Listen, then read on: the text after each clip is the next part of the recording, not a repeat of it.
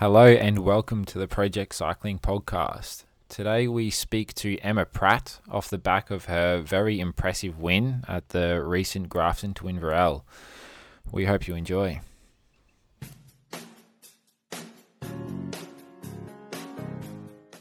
Welcome to Project Cycling. Damo Cotter here, and with me as usual is Ben Carman and Trent Carman. Welcome, gents. How are you? Yeah, I'm really good. Yeah, good to be back. Good to be back. Seems like I just saw you.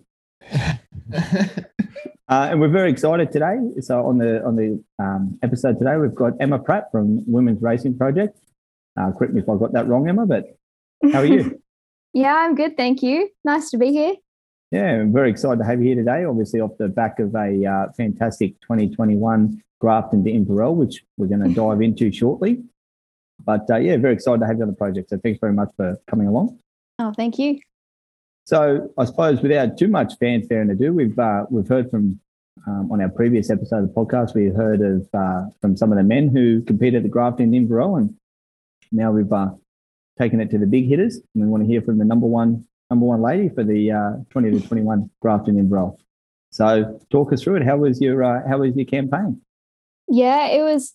I had a big lead up into the race. Lots of training went into that. So when it was finally race day, it was kind of a relief that it had come up so quickly. And yeah, I was keen to get in there. I raced it Grafton to Inverell in 2019. It wasn't on in 2020 because of COVID, but I didn't make it any further than that first feed zone. So massive goal of mine has been to finish the race, and that was my main goal, just to get in there and get from Grafton to Inverell. But yeah, I came in with some fitness, so yeah, that's how it played out. Well, it certainly seems like that training paid off because you not only did you make it to Inverell, you were I believe you were actually in the front, well, the main group. I think there was one solo rider off the front in Division 3 of the men as well, and then you were in that sort of main group. Yeah. So I was with all those men at the start, and so were all the other girls. All of them are really strong. I know of some of them, some I don't know as well. Up the climb, obviously broke up quite a bit. And I wasn't quite on the pace the whole way up the climb, dropped off a little bit towards the end, and some other of the guys dropped off as well. And we did a bit of an effort to get back on just before that first feed zone. There's about 30 of us in that front group all the way until the end with that one guy off the front. So there's a big bunch of us. Yeah, because you done like 7 hours 10. Is that right? About 7. I think it was 7:15. But 7:15. I'll take 7:10. 7:15. That's a quick time. That's a very very good time. Even that's a very good time. Oh, we were very lucky with the conditions on the day this year. Yeah, for sure. And how was it when you got to? I mean, because given how your previous attempt went, like I know everyone who races it always says that when you get to Glen Innes, where the second feed station is, that's kind of when basically everything gets real. You know, just every one of those rolling hills on the way out of town there. Is when it gets proper hard. How was that punch on from Glen Innes to the finish for you? There's the very, very last climb before it goes downhill into the end. I found that one a little bit tough. And then I think it's the last KOM. I forgot what that one's called, but that one was pretty tough as well, just to do an effort over. I was very lucky in the group of guys I was in to get pulled over. And I think even one of those, I wasn't quite on the pace, but then there was other guys there. So I was able to get back on the descent after. But I was quite surprised by the second half of the race from that first feed zone till the end, because I'd never raced that part of Grafton to Inverell before. I had been told about the course, but I'd never done that part of the course. And the hardest part for me was Gibraltar. And then after that, I found it it was a little bit nicer actually. I think you're the only person who's come away from the race with that verdict. Yeah. So what did you change this time compared to last time? Like, was it more long rides, more intensity? I did. Yeah. So last time that was pretty much like Grafton was my big like starting back training again, because I took some time off racing for a couple years there. I came back into it socially, and then Grafton was kind of, I'd been racing a little bit, but Grafton was like, okay, this is an event that I have to train for. Otherwise, I'm not going to make it to the end. Did a big training block for that. But I was only about 16 weeks back into proper training before that attempt in 2019. And then this year I had 2 years of training under my block. And I focused really hard on it because it was a massive goal this year to do well at Grafton. And we had, like, I think my biggest week was 28 and a half hours riding, which was like, I think I had 2 or 3 7-hour rides in that week with some 5-hour rides as well. And I even, there was one week I went up, because I'm at Southport now, I went up Beechmont, down the backside of Beechmont, and then up over to Canungra, up O'Reilly's, back down to Canungra, and then back up over Beechmont and back home. And I think it took me like 7.5 hours. It was the hardest ride I've ever done. Damn. I spoke to you at the end of the race,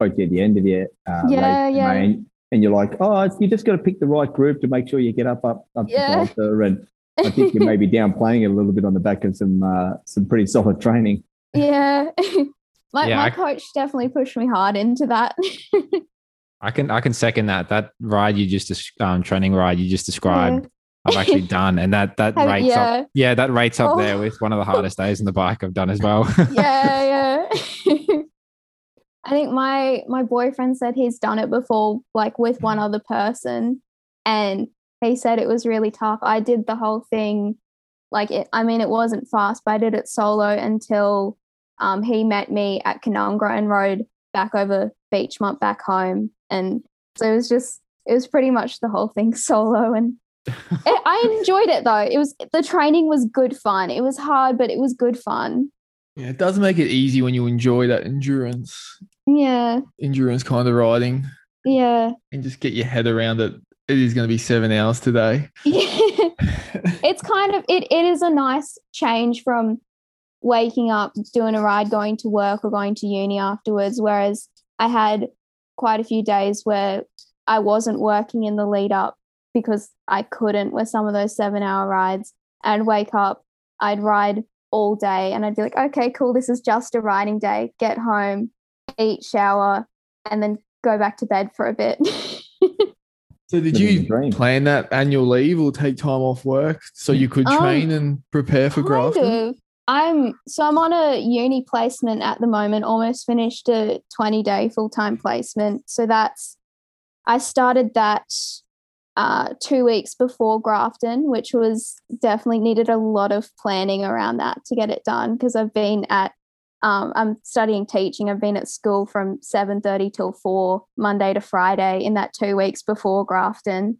But then the rest of my work I'm doing at the moment is all like part-time or casual stuff. So I can kind of work it around my training at the moment. Uni with COVID has become so flexible, which is really nice. And then there was some public holidays too, which made it a little bit easier. Yeah, so you got the 28-hour weeks in, okay? Because there's some pretty big weeks to juggle. Yeah, casual work and uni. I could not work or do much study in those weeks, to be honest. I was riding and going back to bed. Riding, recovering, eating, sleeping.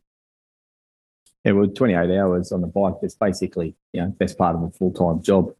Just training. So you don't really have a lot of other time or free to do much else. Actually, in that same O'Reilly's ride, I stopped on the side of the road. I think I'd done a 7-hour ride the day before, and I'd woken up early because I wanted to get going. And I'd stopped on the side of the road because I got a flat, I think, like an hour and a half into the ride. And I was like, oh no, this is... And some guy rode past and he helped me out with it. And I don't actually know who it was, but he asked me if I ride full time, and I'm like, it feels like it at the moment. But that's what you got to do well at a race like Grafton. You do have to take it serious, and make those sacrifices and plan ahead, because it's a tough beast. It is the toughest race in Australia. Yeah, for sure. And it clearly paid off, because when we say you won, I actually haven't mentioned my favorite part about that win was the 14-minute gap back to second place. Were you aware that that's the lead you had towards the end of the race? Oh, I definitely, up the climb, I knew there was no girls in front of me there, like up Gibraltar. And then I knew I just had to stay in front of them then. Then I got back onto the bunch of guys, and there was a couple in the bunch riding past me, like next to me, asking, "Oh, is there any other girls in this bunch?" And I'm like, "No, I haven't seen any, so I just got to stick in here, and I'm going to be okay then." Yeah, that's impressive. So I do remember being at the finish, and I was actually talking to your dad there. Yeah. And I was asking how you were going, and he just really played down how you were going until he was like, "Oh yeah, but she's doing okay. There's 10 minutes back to the next girl." Yeah, well, he was thinking of racing it this year. Last minute, he was asking me, he's like, "Oh, do you want me in there to race alongside you?" Because he's done it, I think, at least 5 times, finished the race. And Jess has obviously done it. She won it in 2018, I believe she won it, which was tough conditions then. I was supporting that race, and it was freezing in the feed zone, and I didn't want to get out of the car to feed her. It was real windy that year too, I think, wasn't it? Yeah. It was a tough year. And did you obviously say to your dad, "You might not be able to hold my wheel"? If you last minute, Dad. I knew I had been riding a little bit. Probably not more hours than him. He does ride a lot. I think some of you guys know how much he rides. But I've been doing a bit more intensity than him, definitely. I think he spends more time on the bike than what he actually spends off the bike. Like, it doesn't matter what time you leave the house, you go for a drive, and you just see him riding. It's like, oh, there he is. There's Tony. Like, he loves it. I mean, it's good to see somebody who loves it, but yeah, he's on the bike. Yeah. Oh, he just purely enjoys it. I don't know how he fits in work and everything, like sleep. I don't know how he does it. I think when he went down to Tour Down Under, the last time it was on, because I think Jess was racing down there, so he went down to support and have a bit of a holiday. I think he rode 1,000 Ks in the week just for fun. He came back pretty tired, but I wouldn't come back at all. I'd still be in a fetal position on the side of the road. Yeah. I suppose you spoke before, Emma, just about obviously how you changed things between 2019 and 2021 physically, as in you didn't just do a 16-week block, you had 2 years under your belt and all that sort of stuff. Yeah. If you don't mind me, I suppose, asking, was there a bit of a psychological barrier to get over having, and look, I'm asking for a friend who may not have completed it this year, but is there a bit of a psychological barrier coming back with that intent to at least finish it? And obviously, you know, the benefit is you did as well as you did. But how did you manage that? Oh, I think definitely. One thing coming in this year, 2 years ago, I was obviously very nervous for the race this time, but I was very, very nervous, and I stressed out a bit leading up to it, which is obviously using up a bit of your energy. And I really worked on making sure the lead up, like the last 2 weeks or so, as little stress as I could, recovering as much as I could, making sure my nutrition was absolutely on point. But then also knowing the course already, I knew I was coming into it with really, really good fitness. I'd nailed my training, really good form. But also I think I had really good support as well. I had the person who was supporting me had told me exactly where I needed to be at certain times. It would be good to do a good hit out. I had some stem notes, good hit out over that first QOM, KOM to get the legs going and feel confident in my ability to go up against some of those other strong girls. I knew I had to be up there ready to go up Gibraltar up the front, because that was going to be the toughest part for me, going up that climb. And then knowing as well that there is a little bit of descent after that first feed zone, and if I was in a big group, that I'd get the time to recover and that I could just push over those 2 or 3 minute climbs on the way back in.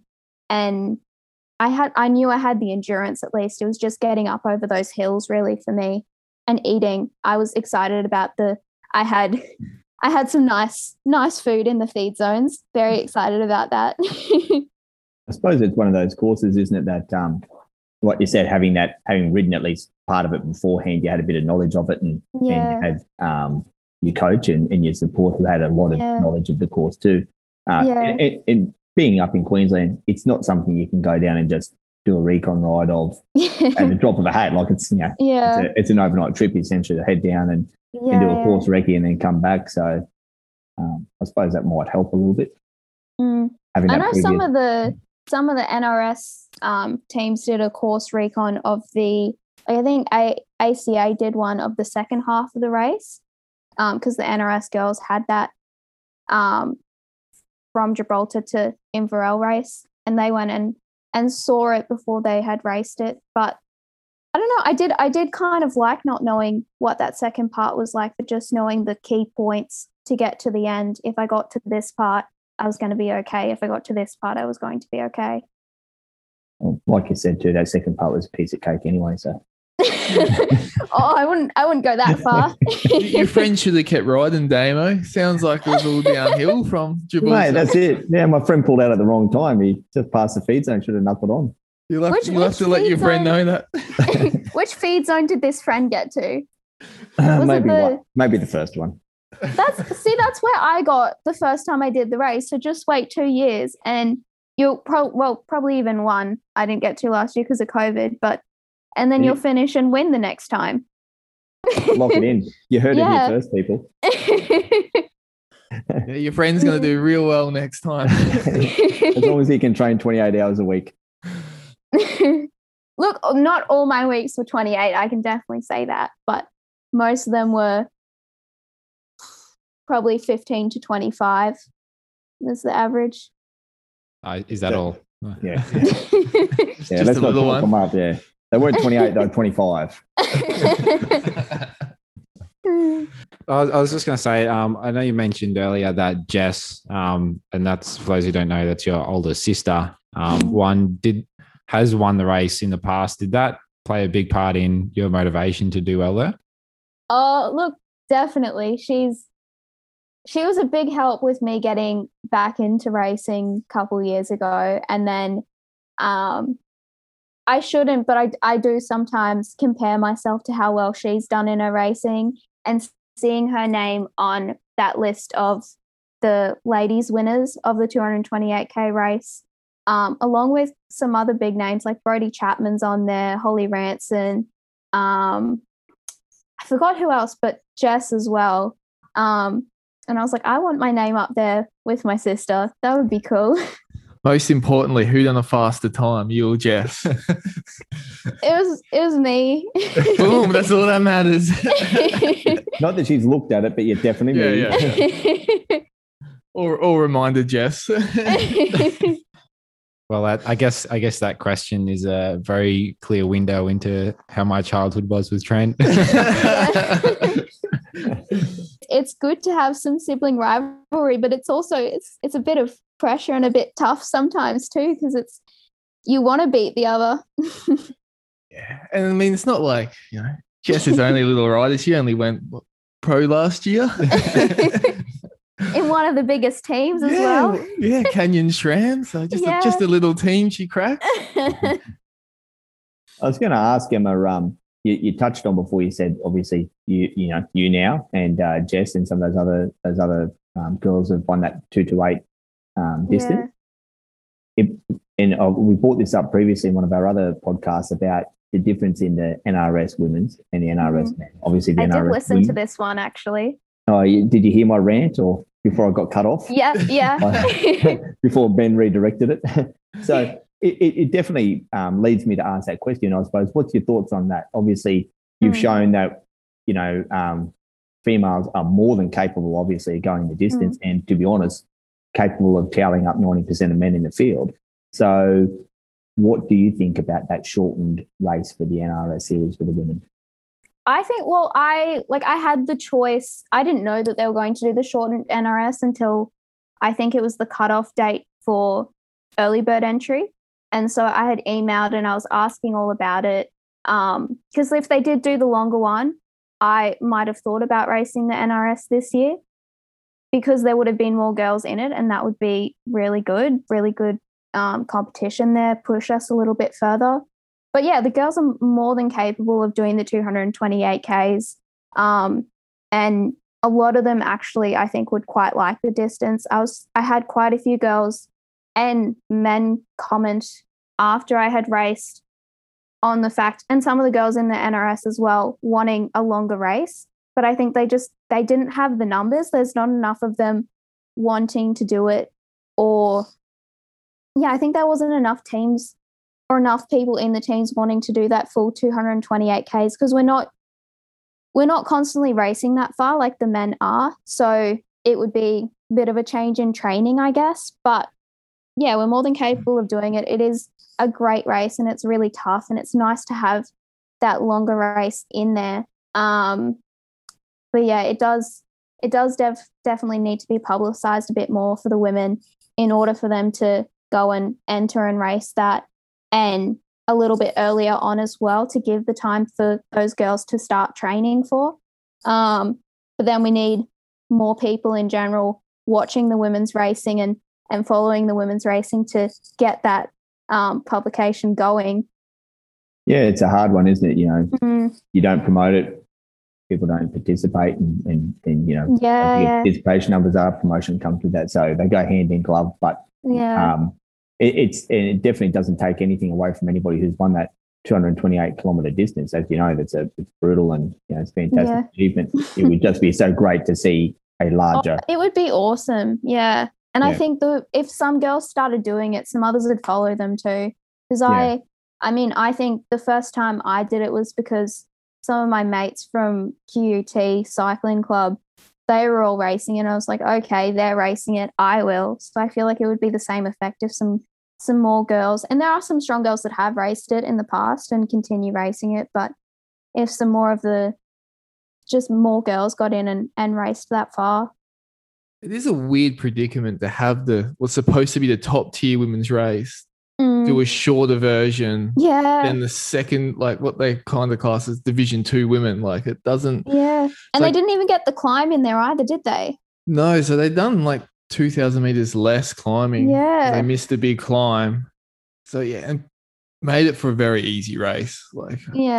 I think what you spoke about is part of the problem too, because I was talking to a couple of women who did race the NRS, and a few of them made the comment that they didn't even know that they were allowed to do the full distance. A lot of them had assumed that if the NRS was the shortened version, then that was the only one they could do. Yeah. And I think if you did make the NRS longer, people would do it. Like you've raced the NRS. Like you do if you're in an NRS team, you want to race NRS, you get ready for the races they throw at you. You're not like there's a couple the lower riders might sit that one out, but if you're serious on the NRS, you get there, you get yourself ready, and you do get whatever they throw at you. You do. Yeah, I think what you said though is sort of the key part, right? Is there needs to be plenty of warning about that. Like as you well and truly know from your experience, it's not something you can announce 5 weeks out. I think I've been training for it like since nationals, so since February. Yeah, I suppose though you look at the men's distance, it had its 60th anniversary this year. It may be a case that it doesn't get the momentum in the first year or two, but I think when you start looking longer term though at those events, and they will gather momentum as they go along, and you will grow participation as you go along. And if it's every single year that the female NRS are going to be racing that distance, then everybody knows, and it's on the calendar, and everyone prepped for it like you did. So I think hopefully. Hopefully one day, fingers crossed. Yeah, I might be back next year, and maybe there'll be some other girls in there as well, some extra ones. Maybe if enough people listen to me rant, and eventually, just for the love of God, just give it a long race. Yeah. I was just going to say too that it is a case of it is very much early days, because as far as I am aware, I mean, that's the first time they've had any race for the NRS women on that weekend. Yeah. So it is still very much in the early days of getting that going. It's only, I think, what it would have been 2014 or 15 was the first year I think there were girls racing in the full distance. Yeah, it was a fairly short on a roll. Yeah, because for a long time the girls used to go from Grafton to Glen Innes. They've done that race for a long time before they allow them to do the long distance. Yeah, which is interesting because there's lots of girls who, like we said, can easily do that distance. Why are they limiting the girls from doing that? And even like we've spoke about it before, that like the difference between male and females actually gets less over the long distance. Like there is more of a difference you'll see in speed and power in like a crit, but when you take it to a long distance, and you see that in those enduro races that go for 10 plus days, that girls often win them. They beat the boys. Yeah. So the longer you go, less the actual difference does become between them. Yeah. It's the same if you've watched I think I was watching just the end of the Melbourne to Warrnambool and how they have the girls racing with the men there. Quite a few of the girls are quite far forward amongst the men in that race as well. Yeah, I think there was still a couple with that lead group up to about 30k out or something similar. So yeah. Mitochondria, people, look it up. That's what I had a bit of a look at. I started Googling once we spoke about the physiological gap closing the longer the event went on. Keeping it. I went down a rabbit hole I didn't anticipate. Basically, women are just more efficient than us. That's what it comes down to.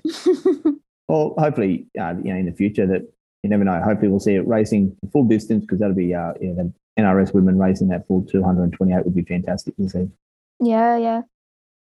So, given you've been punching out these straight up massive weeks over the last few months, what's next on the horizon for you? Next big one will be Tour de Brisbane, which has obviously been postponed, but I think it's coming up fairly soon now. Hoping I will race that with my WRP racing team. So that will be some good fun. We haven't had a massive chance to race as a team, and definitely not at an NRS level. I'll do Marty Bartlett leading up into that. And then I think it goes into QRTS after that before we hopefully some more NRS later in the year. That Tour de Brisbane is, I believe it's 6 or 7 weeks away. Yeah. And just for those listening too, their entries are still open for that, and everyone can have a crack too. So I think that's certainly one to get on. Yeah, it is a good event. There's a few like they do the Grand Fondo version of that as well, so you can do age category racing. So if you're not an NRS racer, there is a division there for you. That course too looks pretty. That they've released looks pretty good too. Those road closures through all the bus tunnels and out through Fort Avalon Road and everything. It's going to be a cracking course. Yeah, there's some roads that you never get to ride unless it's closed off. So yeah, that's right. I think they're even closed. I'll stand corrected here, but I think it goes over the Story Bridge even. I believe so. It has in past years or year. Yeah, they still go over that. So, and Marty Bartlett, correct me if I'm wrong, is not in 2 weeks' time, not this coming weekend, next weekend? Yes, that'd be correct. I haven't raced that one before, but that'll be good fun. I think it's part of the QCRS series, so keen to get some of those done. Yeah, it is round 2 for the QCRS. So Metros is one, and then I think Tyalgum and what's the fourth one? Not Cunningham? Darren Smith. Darren Smith, yeah. Yeah. I do like that one actually. Yeah, I will admit I am privy to the early release of Darren Smith course, and it's going to be pretty cool this year. If Yeah. Are you going to a little spoiler here, mate, or is this just a teaser? I'd just say just keep punching out those big weeks for it. Yeah. Stay tuned. Saying something without saying anything, mate. It's the suspense is killing us. If you want to do well at it, do some long Ks. Oh, that's good. And you said you had a pretty easy by your terms week this week. Just a couple of rides coming off the back of G2I. So are you going to ramp it up now moving into Marty Bartlett or? Yeah, so had like a rest week this week, which it was nice. Towards the end of the week, though, it starts getting like, oh, I want to get back on the bike, back training, but it was definitely needed, nice and recovered and nice and fresh now. So then we'll kick things back off, try and get a bit more intensity in because I definitely have the endurance from Grafton now. So pick up that top end speed and see what we can do coming into some racing. So for your training too, I noticed that you do a bit of Zwift and stuff as well. What's your thoughts on doing wind training instead of road, or is that just because you're time poor? Oh, so I was definitely kind of persuaded by Jess to get on and start using Zwift a little bit more, and my boyfriend as well. But it's very time efficient. So I'll often, or I'll get on there when it's quite busy traffic outside. So if I don't have time in the morning and need to ride in the afternoon or night, I might get on Zwift if I don't want to go outside on the road when it's busy. Or if I have quite a specific session with some very specific efforts, I can put it on erg mode and get those done and kind of zone out a little bit rather than watching for cars and everything. But yeah, I will do sometimes if I just can't be bothered going out on the road, I'll go on Zwift. But most of the time it's just for those key sessions of pushing some big power that I can't really replicate on the road. It took me a while though to get into it and start enjoying Zwift, but I do really love it now. It does take a bit to get used to, but it is a good tool to have, especially for the time poor athlete. And like you said, if you're doing placement for uni and you're planning lessons, get ready. It is good to condense that. You can do a good endurance session in a couple of hours instead of doing 4 hours on the road. Which that's something I think has changed training a lot over the last few years. Like I know when I first started riding that nobody done the trainer and you got laughed at if you did do the trainer. Where now it is a bit more accepted. Yeah, I think I've seen some people as well when they get injured and they start using the trainer for a couple of weeks and they end up coming out stronger than they were beforehand because they're just you have no rest when you're doing efforts on the trainer or when you're racing on the trainer. There's no traffic lights, no downhills. Oh, there is downhills, but less so, and all of that. Yeah, I do like it for that race prep to simulate a race because it does. Like I'm somebody who needs a few races to get going. So before the first road race of the year, I can do a couple 3-4 hour rides on the trainer and just don't stop pedaling. That seems to stops the cramps, gets me going. Yeah. I do like it for what you touched on before there, Emma, just building your intervals and throwing it into erg mode. And I love erg mode. Yeah, and I don't love it, but it's good for what it's designed for. But yeah.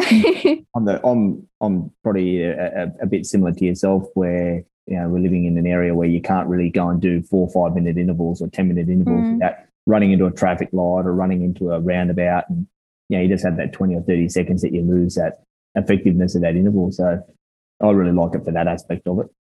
Yeah. Ben's also a big believer of wind trainers. I think they should be banned. Yeah. Now we love them. You're staying very quiet over there. I think I just pull it out once every few months to remind me why I ride in the rain and why I like cycling. I think they're the worst thing that's ever been invented. I remember we had the your wind trainer under the Oz Cycle Coaching 10 at Nationals, and Damo was looking. He's like, "Is that a new wind trainer?" I'm like, "Well, it's 3 years old, but I picked it up from Ben's place." Clearly, we're not chasing any sponsorship from Kicker or from Tax Neo on this show because we've just openly shit canned them. Yeah. Look, there is definitely parts of a trainer that you cannot replicate anything about riding outside. How fun and social and free riding outside can be, and coffee at a coffee shop. Absolutely. See, I beg to differ because I've had coffee while being on the wind trainer. So I have done that before too, actually. Can kill two birds with one stone. I've watched lectures while on the wind trainer. Are we selling it to you, Ben? Are you going to dust it off? Yeah, I don't know. I mean, I listen to lectures while in my headphones while I'm out riding, and I've taken coffees on rides, so I'm still not sold. Let's agree to disagree. So I suppose there's probably nothing too much more to dig into apart from the fact, obviously, say that remarkable ride and very impressive, and we definitely can't wait to see you up. We'll probably see you out at Charles Corner and Muddy Bartlett. I know I'll be out there, and I'm pretty sure Trent will be out there. Correct me if I'm wrong, Trent. Yeah, we'll be there. Can't miss it. No, and you know what? It's flat enough that I actually don't mind it. I don't have a traditional hill climber's body, so I like the flatter races. And really looking forward to seeing you up at Tour de Brisbane too, which we're hoping to be along that, pestering everyone as well. So carrying the form that you've got, we're very excited to see how you go over the next 6 weeks there. Yeah, hopefully can go pretty all right. I think you'll probably go, once again, your modesty's probably kicking in a bit there. It's half the distance, so you can win by 7 minutes this time. We'll round it down. But no, that was good. And I think that was a good take home note for anybody competing in the Grafton, that you said you're looking for the goodies in your feed bag. That if you are doing a big event like that, whether it's a Ironman, Grafton, any mammoth event, it's good just to focus on those small goals, get to the next feed zone, get a prize. Yeah. And scale it down to that. It's not as daunting as going, all right, 1K down, 227 to go. All right, in 70 Ks, I get a treat, I get a prize. Let's do this. Let's focus on that. That's one that I learned early on too, is something that Scott Bradburn would call middle pocket food. And you always put something really, really nice in the bottom of your middle pocket. I had some cookies that I really like in there and some Cokes, vanilla Coke. And that was what made, and then like my usual ride food, because I know that goes down really well and that's what I'm used to. But I was very excited for the Cokes and the cookies. Yeah, for sure. Because that has the double whammy too. Because if you got something to look forward to when you're about an hour to go, and if you get dropped up the range and pretty annoyed with yourself, you've still got cookies and Cokes in your pocket. So exactly, it's always a good day out. That's part of riding. But a lot of event like that is that psychological battle and just getting your head around it. And even those long rides that you're doing or have done. And that's why I think too, on those long rides, it's just so good to pare it down. Just don't look at the big picture. Even things like just focus on this hill. Only got 20 Ks to go. You get over it. Let's focus on the downhill. Now it's cookie time. Yeah. And exactly that. Yeah, it's not as scary. I think for those longer rides as well, like I did a couple of them, like some of the ride with a group and then some of it solo. Some of the whole rides were solo. Some I did a ride to Byron and back with Dad, which was nice because we had that destination kind of midway. But yeah, on those ones, it was just I knew I was going to be riding all day. I'd get to eat a lot of food. I'd get to be out in the sun for a while. And I just decided I'd enjoy those days out on the bike, make the most of it, because it's not every day that you can spend all day out riding. Especially, we're very blessed in where we live. You know, there's a lot of places in the world that don't have the luxury due to purely where they live to go out and ride for 7 hours. Yeah, I know. Well, Ben does. He would go out no matter where he lived, rain, hail, or shine. So, but. Just out of curiosity, I mean, you said that you're not long until you finish uni. Is that correct? Yeah. So at this stage, I'm in my 4th year of my Bachelor of Education. I am a bit off course on my degree, so it's a 4-year course, and I'm going to get it done in about 5. So at this stage, if nothing else gets delayed, which could always happen, especially with how my cycling's going at the moment, because I've got 2 massive placements next year that we can't really change around the dates unless I move it back another year. But I should be finished at the end of next year and be a qualified teacher then. And that's what I was going to ask, sort of casting your mind forward. Yeah, sorry, I'm going too fast. No, not at all. I am pretty slow. There's no doubt about that. But casting your mind forward, what sort of impact and I know it can be done. I know you can juggle full-time work and writing and that. Obviously, we spoke before, though, about 25-hour weeks or 20-hour weeks. And I'm not saying you do that all the time. That was a lead up to Grafton. But that'll add a whole another layer of, I suppose, complexity to your training and to maintaining that really high standard that you have. Have you got any thoughts about how you're going to manage that, or you're just going to see what's that bridge when you come to it? I definitely have lots of thoughts about it. It's like even balancing 4.5, 5 weeks of placement I've had, which is my longest one I've had so far. And I've had stints where I've worked full time before with training, and I find it very tough every time. And I know there's plenty of people out there and people with kids as well that train full time and work full time. And I take my hats off to them because it takes a lot of planning and just a lot of pushing through fatigue, really. But I am very lucky at the moment because I do have the flexibility of uni and a casual work timetable where I can work more when I'm riding less, work less when I'm riding more. But look, there'll definitely be when I'm graduated. Depends if I can get a job in teaching straight away.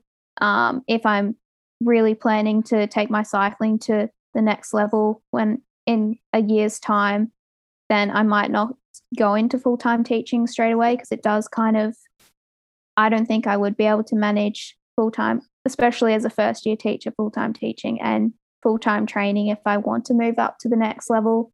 But it could definitely be done. So it's we'll see what happens.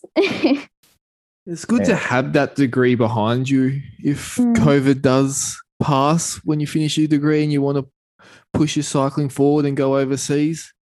At least, you got that behind you. Whereas a lot of ones who do that and spend a lot of time over there, then they come back with nothing behind them. But even if you spend 2 or 3 years in Europe and then come back, at least you've got that degree and you can step straight in.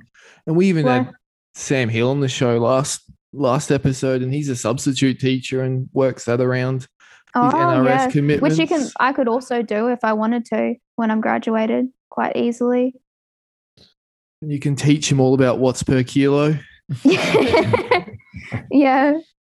But it's I when I did start my uni degree, I'd only just got back into riding around socially, coffee rides. So I always kind of thought I'd get to the end of my degree and go straight into full-time work. But I don't know, I've never kind of enjoyed racing as much as I do right now. So it's we'll see what happens. I think it just takes that stress, though, if you do decide to put 12 months into cycling and just go all in, see what happens, that you do have something to fall back on. Like you are doing it just because it's fun. You're not desperate trying to make a career out of it. It's like, well, I'm doing it because it's fun, and then we'll see what happens. And even for women, like they do go bed a lot later than men as well. So it almost makes sense to do the degree now and then push forward with your cycling. Yeah, whereas, I still have heaps of years. And you do see that the females, they seem to peak a lot later than what the males do. Just another thing they're outperforming us in. It's my wife's a teacher, Emma, and you touched on before. Oh, really? Yeah. She had BCE as well. So, but I obviously ruthlessly make jokes at her expense about 12 weeks holiday a year. But they do put in a lot of time. It's not just that 9 to 3 sort of time frame. So to have that flexibility, like Trent said about having Sam on, he takes that path of doing just supply work. It's fantastic to have some flexibility there too, or potentially have that flexibility. Yeah.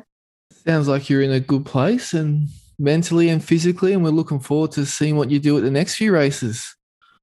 7-minute win at Tour de Brisbane, no pressure. Sounds like a bit of pressure to me.